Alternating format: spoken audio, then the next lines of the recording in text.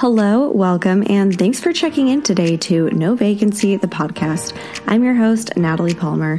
I'm an Airbnb ambassador and 17-time superhost, and I've hosted over 1,000 reservations. I'm a stay-at-home mom of 2 under 2 and manage my 8 listings remotely. My mission is to help new and experienced vacation rental hosts turn their listings into fully booked, profitable properties that can be managed from anywhere, so you too can have no vacancies. If that sounds good to you, let's get right into the show.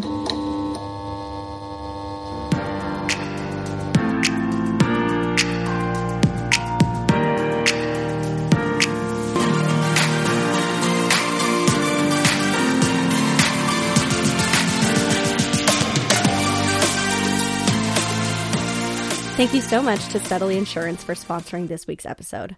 There are a lot of things that keep us up at night as hosts. Those late night questions from your guests, scrolling Zillow for the next perfect investment, scouring Pinterest for design inspo. What shouldn't keep you up at night is worrying about what would happen to your hosting business if a fire, flood, or storm damaged your property, damages or theft occurred, or if a guest got injured and filed a lawsuit against you. That's where Steadily Insurance comes in. Steadily provides comprehensive landlord insurance to hosts doing short-term rental, mid-term, or even long-term rentals. So no matter how your business model might change, you are still covered. We all know that the coverage provided by the booking platforms we use isn't always the most reliable. So put your business in the hands of Steadily, who will have your back when you need it most. Click on the link in the show notes to request a free quote or head to hostwithnatalie.steadilypartner.com.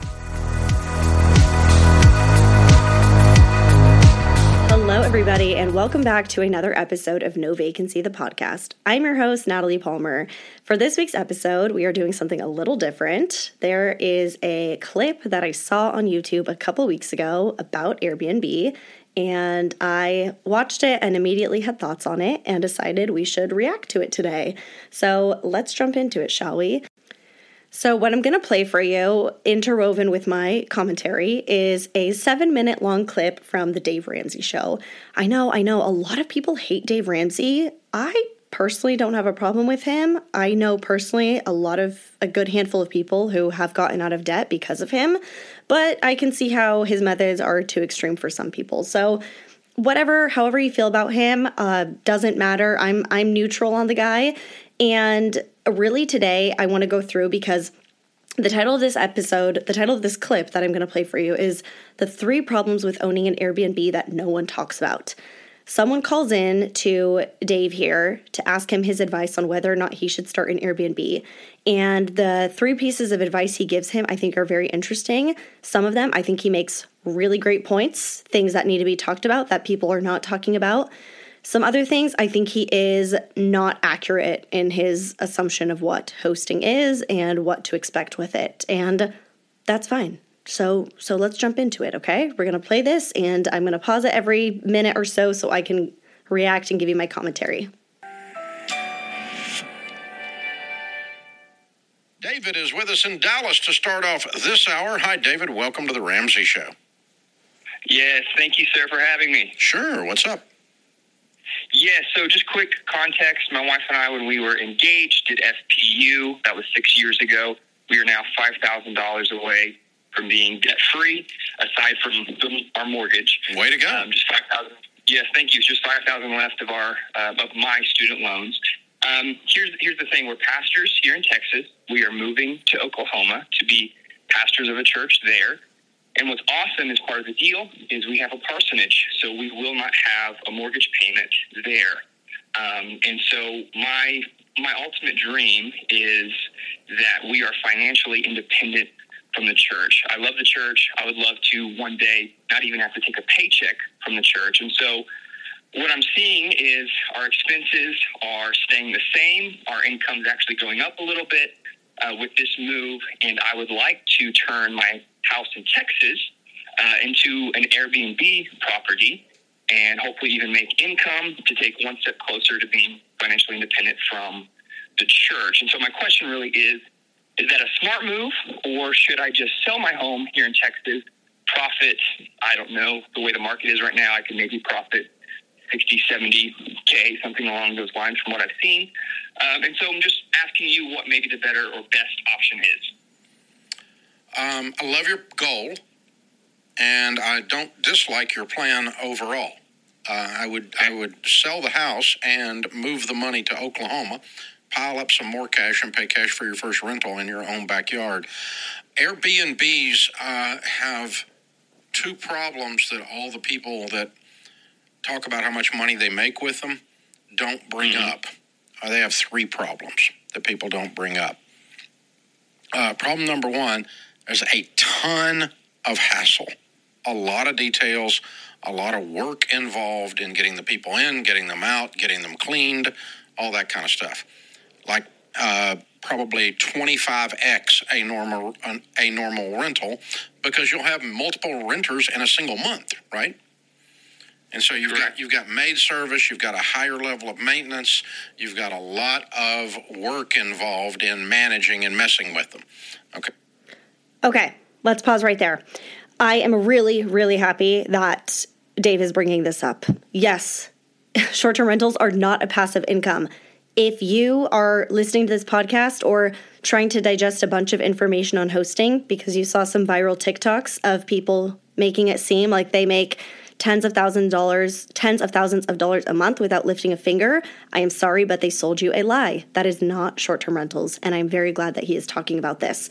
Yes, if this guy is thinking, this caller, that this is just something easy he can do, start buy a property really quick in Texas, move to Oklahoma, and then start being a, pastor at this church and spend all this time and all these hours working on the church and think that that's just going to be in the background. That is not accurate.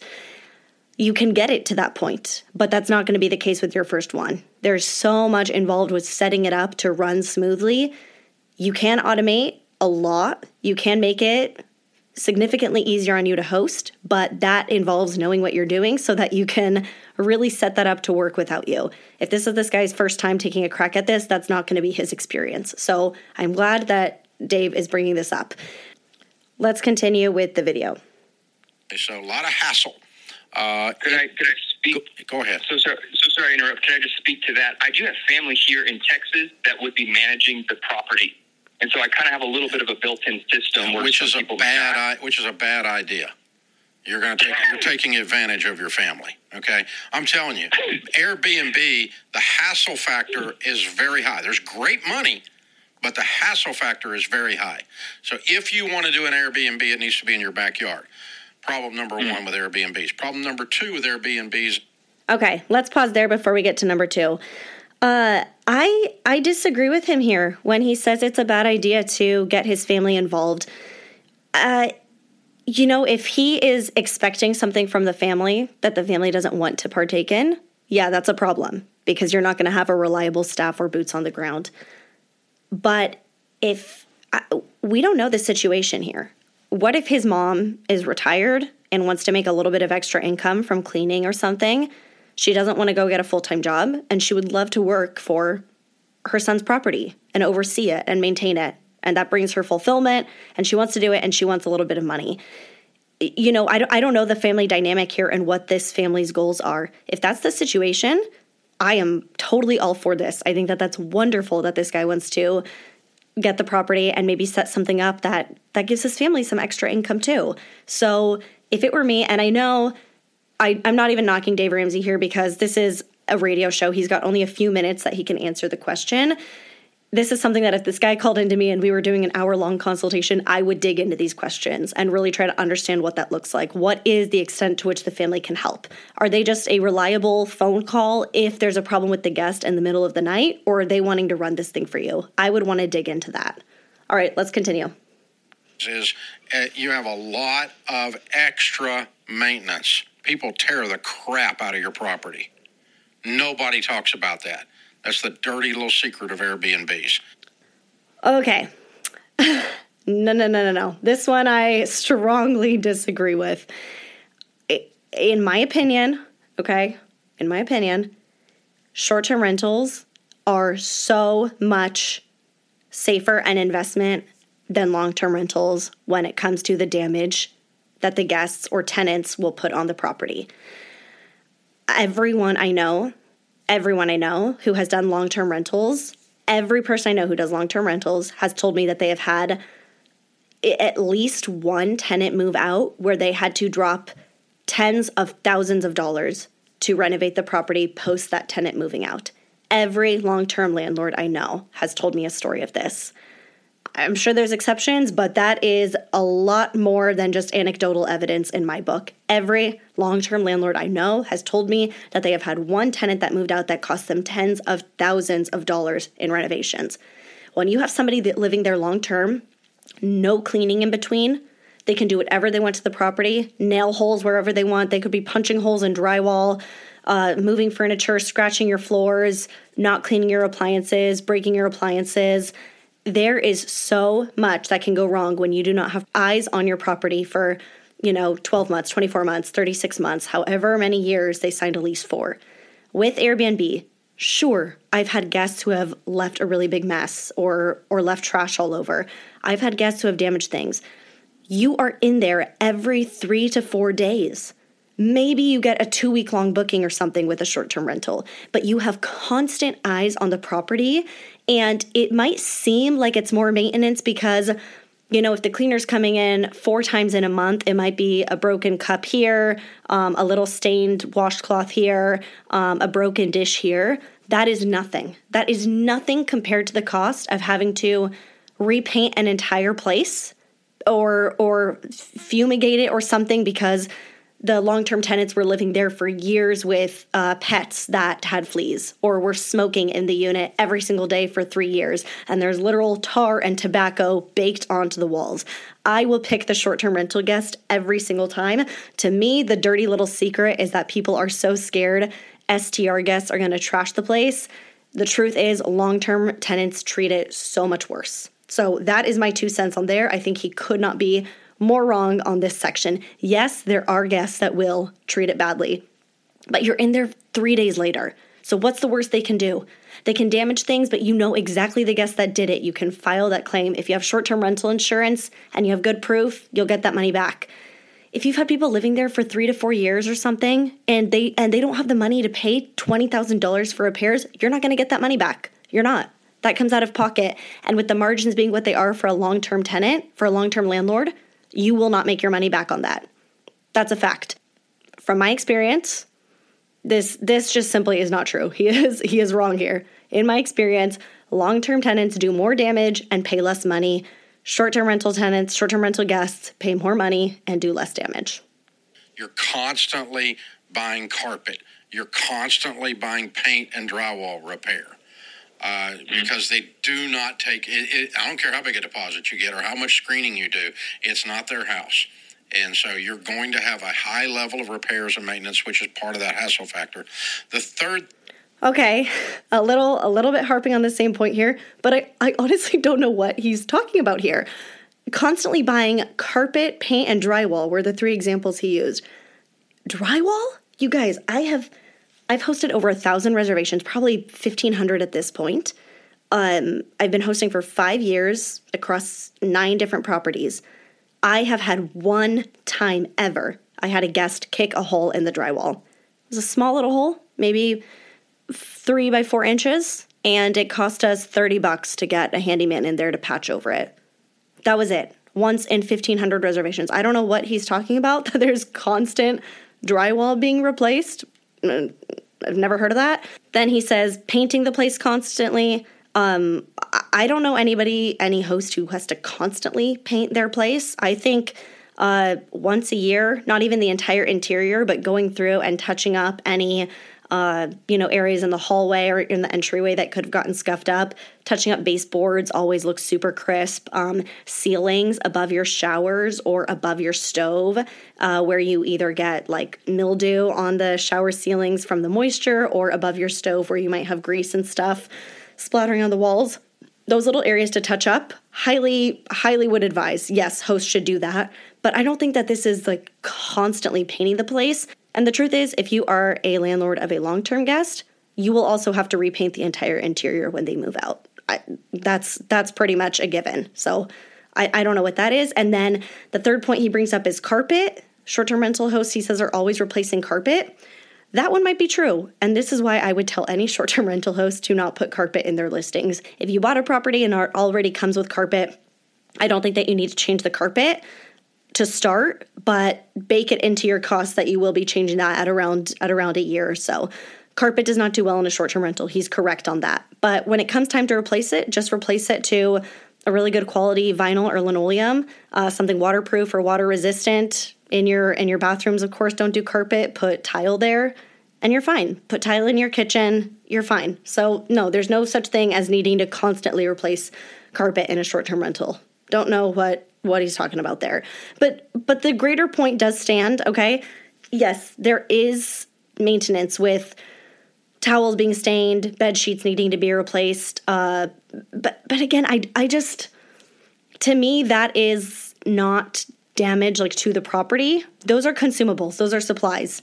It's always good to keep towels and linens looking fresh.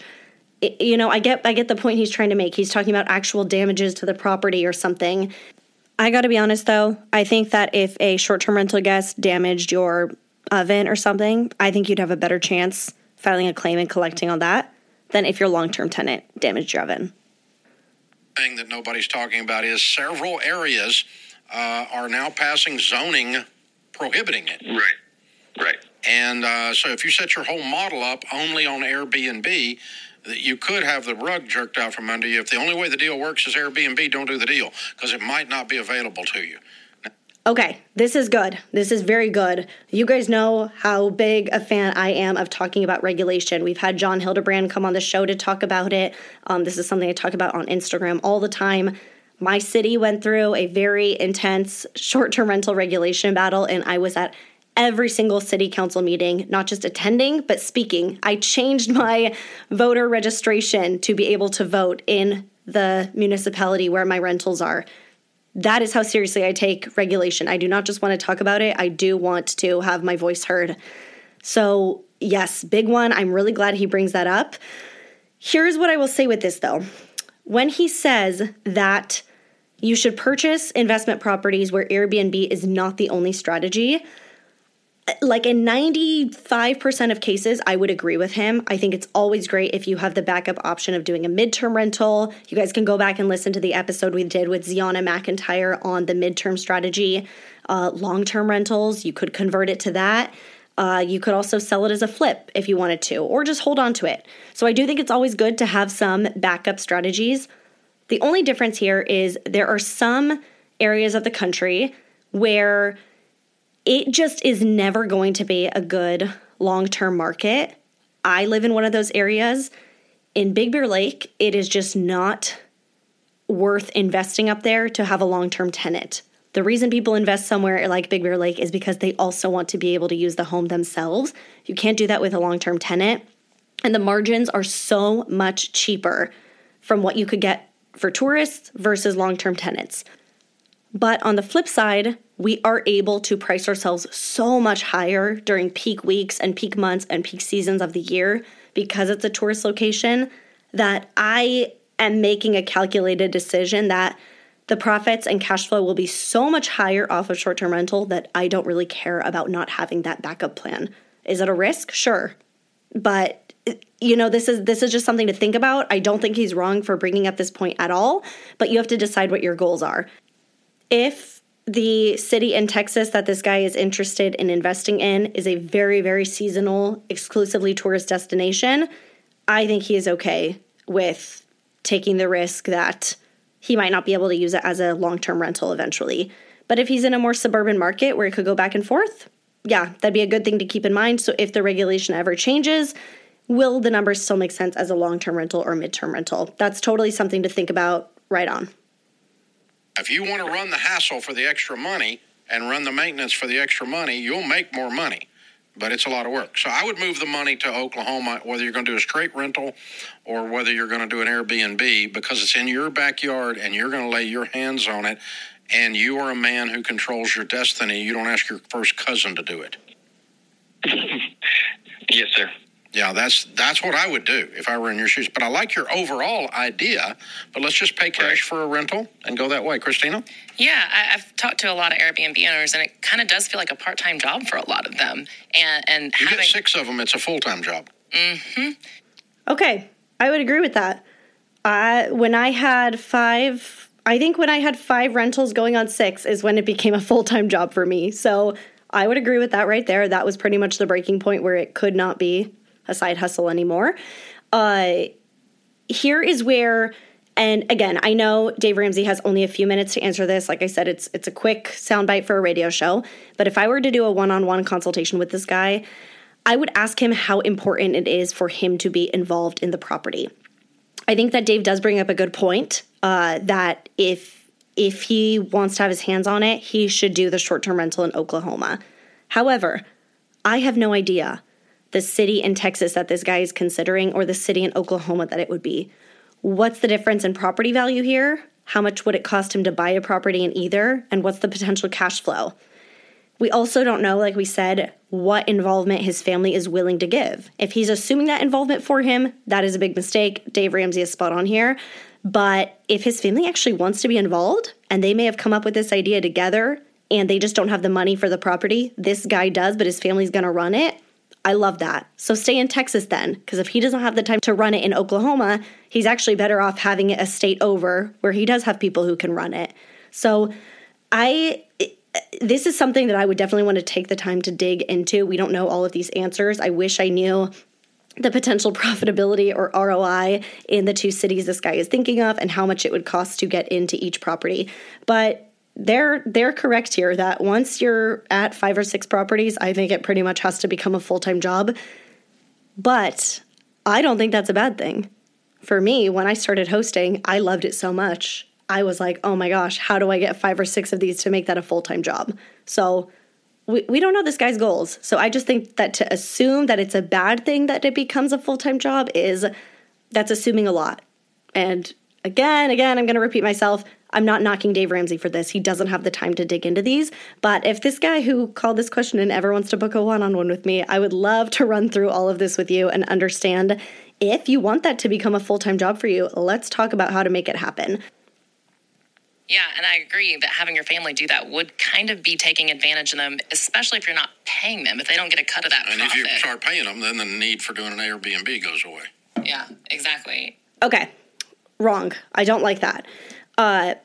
Again, this depends on his goals. Dave Ramsey says if he has to pay the family to help him, then the need for doing the Airbnb goes away. I get the point he's making. Once you start having to pay a management company, or in this case, his family, it would cut into his profits so much that it's almost not really worth doing an Airbnb, frankly, okay? At that point, enough of the chunk is being taken away. You could have just had a long-term rental. That's how much slimmer it makes those margins.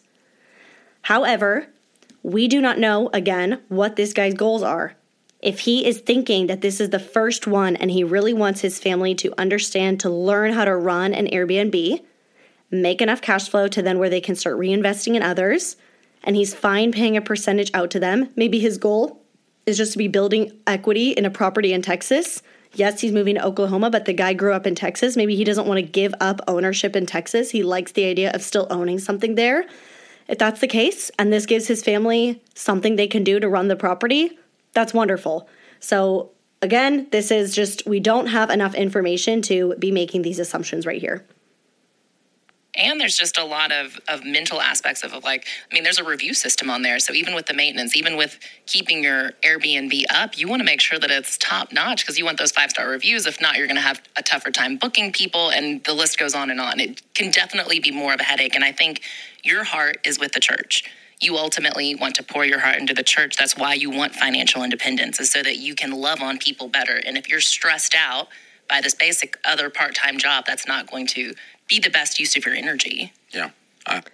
Okay, I think she brings up some really great points. And again, this is what I was talking about. I would love if I had a consultation with this guy to understand truly what his goals are, why he wants to do the Airbnb. Is it just because he heard on TikTok that it was an easy way to passive income? If that's the case, ditch it. I don't like it. I don't like it for him. It doesn't make sense for where he's at. However, if she brings up his heart is with the church. He's moving to an entirely different state to be a pastor at a church. Maybe there is something deep down in him that hosting would be extremely fulfilling to do. Providing a vacation rental for people traveling, creating something really, really unique and these amazing experiences. Maybe the idea of getting 5-star reviews excites him and drives him, and it's not something that is daunting and annoying and in the way of making money, but something that he would take pride in. If that's the case, I love it. But maybe this is, again, a discussion to have. Does it make more sense in that case to have the short-term rental in Oklahoma, where he could maybe rent it out to family members coming to the church and have this be part of the community that he's coming to foster? Maybe this could really become like a part of his lifestyle instead of just the passive income in another state, but he could really take the time to maybe on weeknights when it's slow at the Airbnb, he could host a Bible study once a week or something if he lives close enough to the property. Advertise it in the church bulletin that people could be booking it for when their friends and family come in to visit the church or visit each other. I think that would be awesome, but we don't know the numbers, we don't know the returns here, and I don't feel comfortable advising anything without knowing this guy's goals or the markets he's comparing.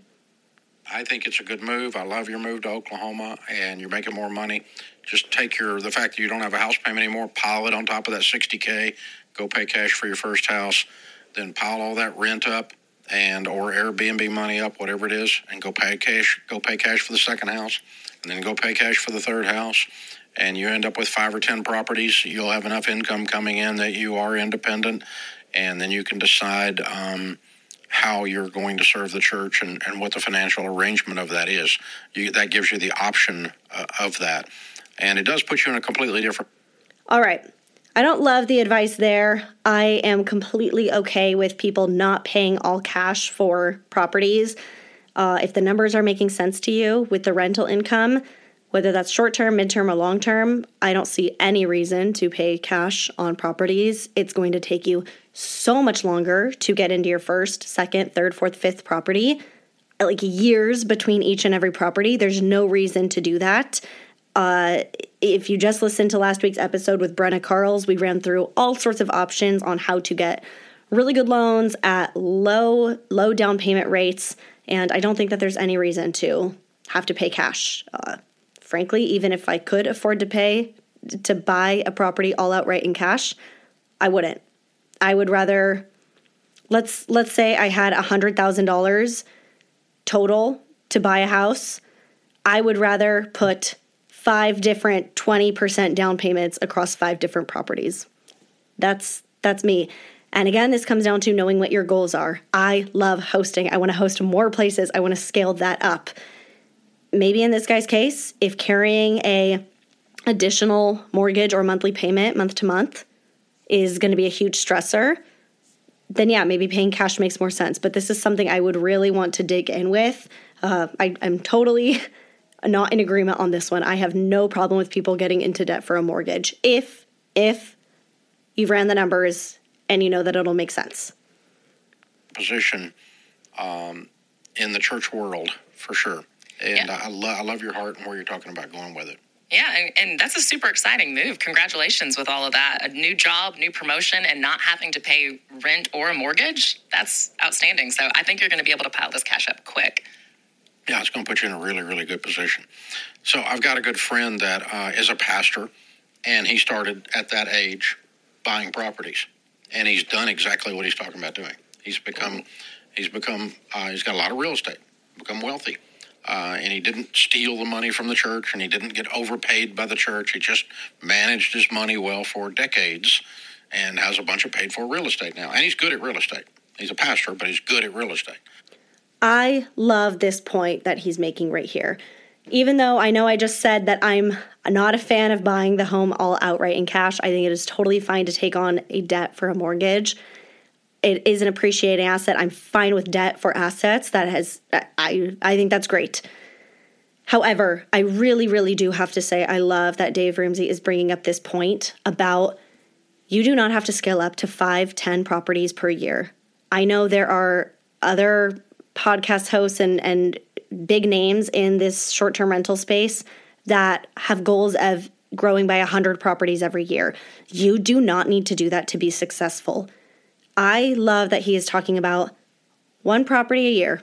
Get 1 property this year, save up money to get 1 property all out in cash. Again, I disagree with the all cash part, but the point still stands. Save up money to buy your first property, 3 to 5 years later, get another one. 3 to 5 years later, get another one. I think it is totally fine to go slow at this. And by the time you are 65, most of my listeners, I think, are between like 25 and 35.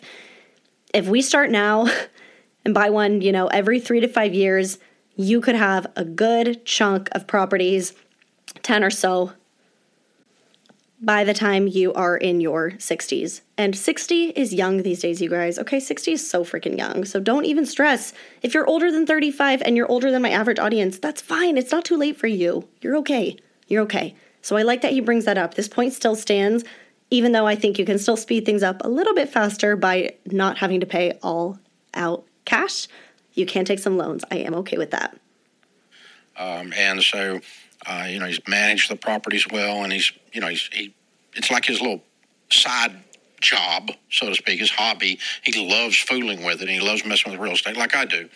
And he's just done very, very well. So he's many, many years ahead of you, David, and has done what he's put himself in a position that he's independent from the church. And so his publishing deals, all that kind of stuff, he doesn't have to be, quote, owned by the local congregation, unquote.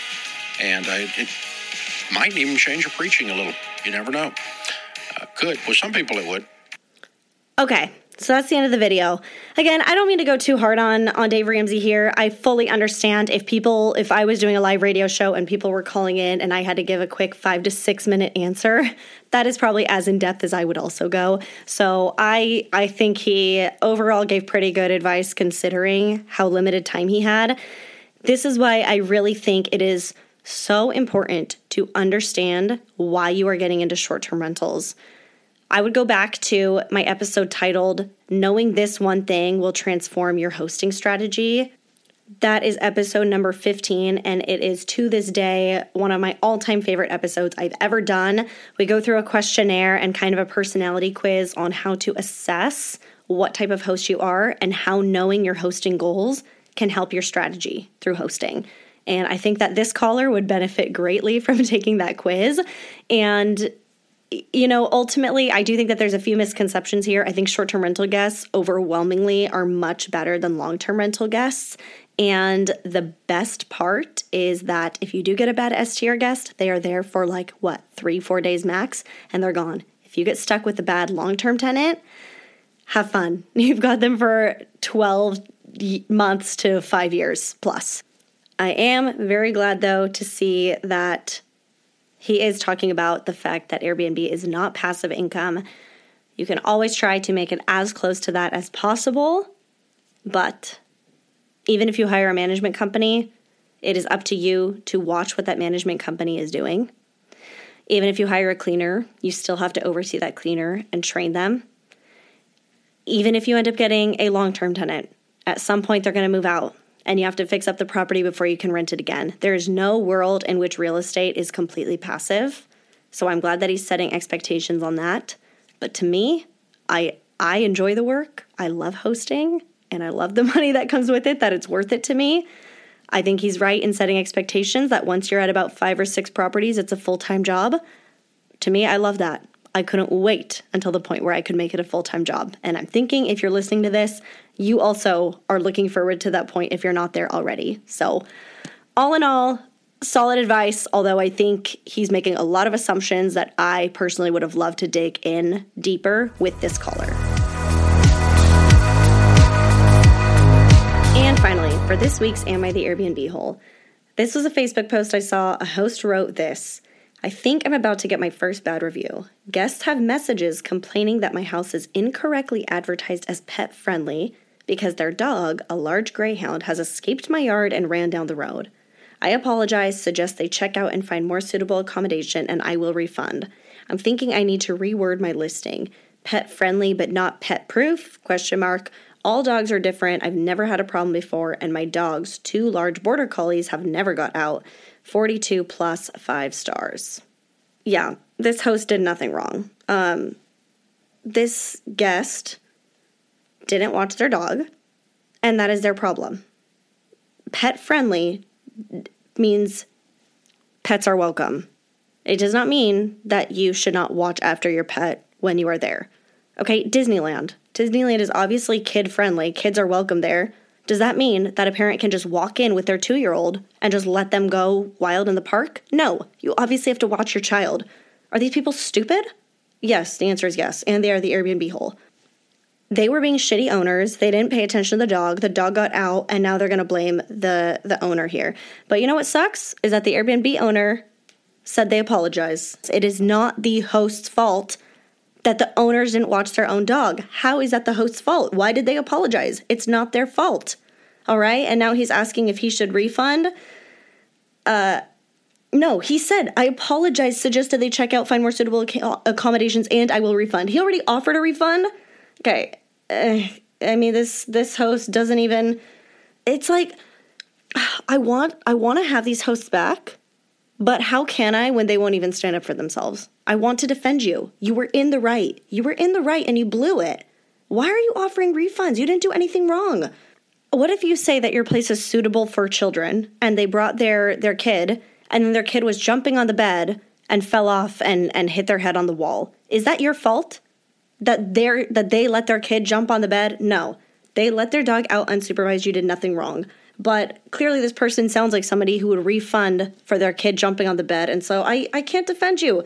If you don't want to stand up for yourself, then I'm not going to stand up for you. I'm not falling on the sword for you. So, if there's hosts out here who want me to have their back, you've got it. But you got to work for it a little bit too. You have to have your own integrity here. Okay? So, in this case, both are the Airbnb holes. The guest needs to watch their dog and the owner needs to have a spine. And with that, it is now checkout time. Thanks for listening, and I'll see you back here next week. Lastly, as Airbnb hosts, we all can appreciate a good 5-star review. So you already know a great review on this podcast would mean so much to me. Please subscribe, review, share, and connect with me in the show notes below. Bye!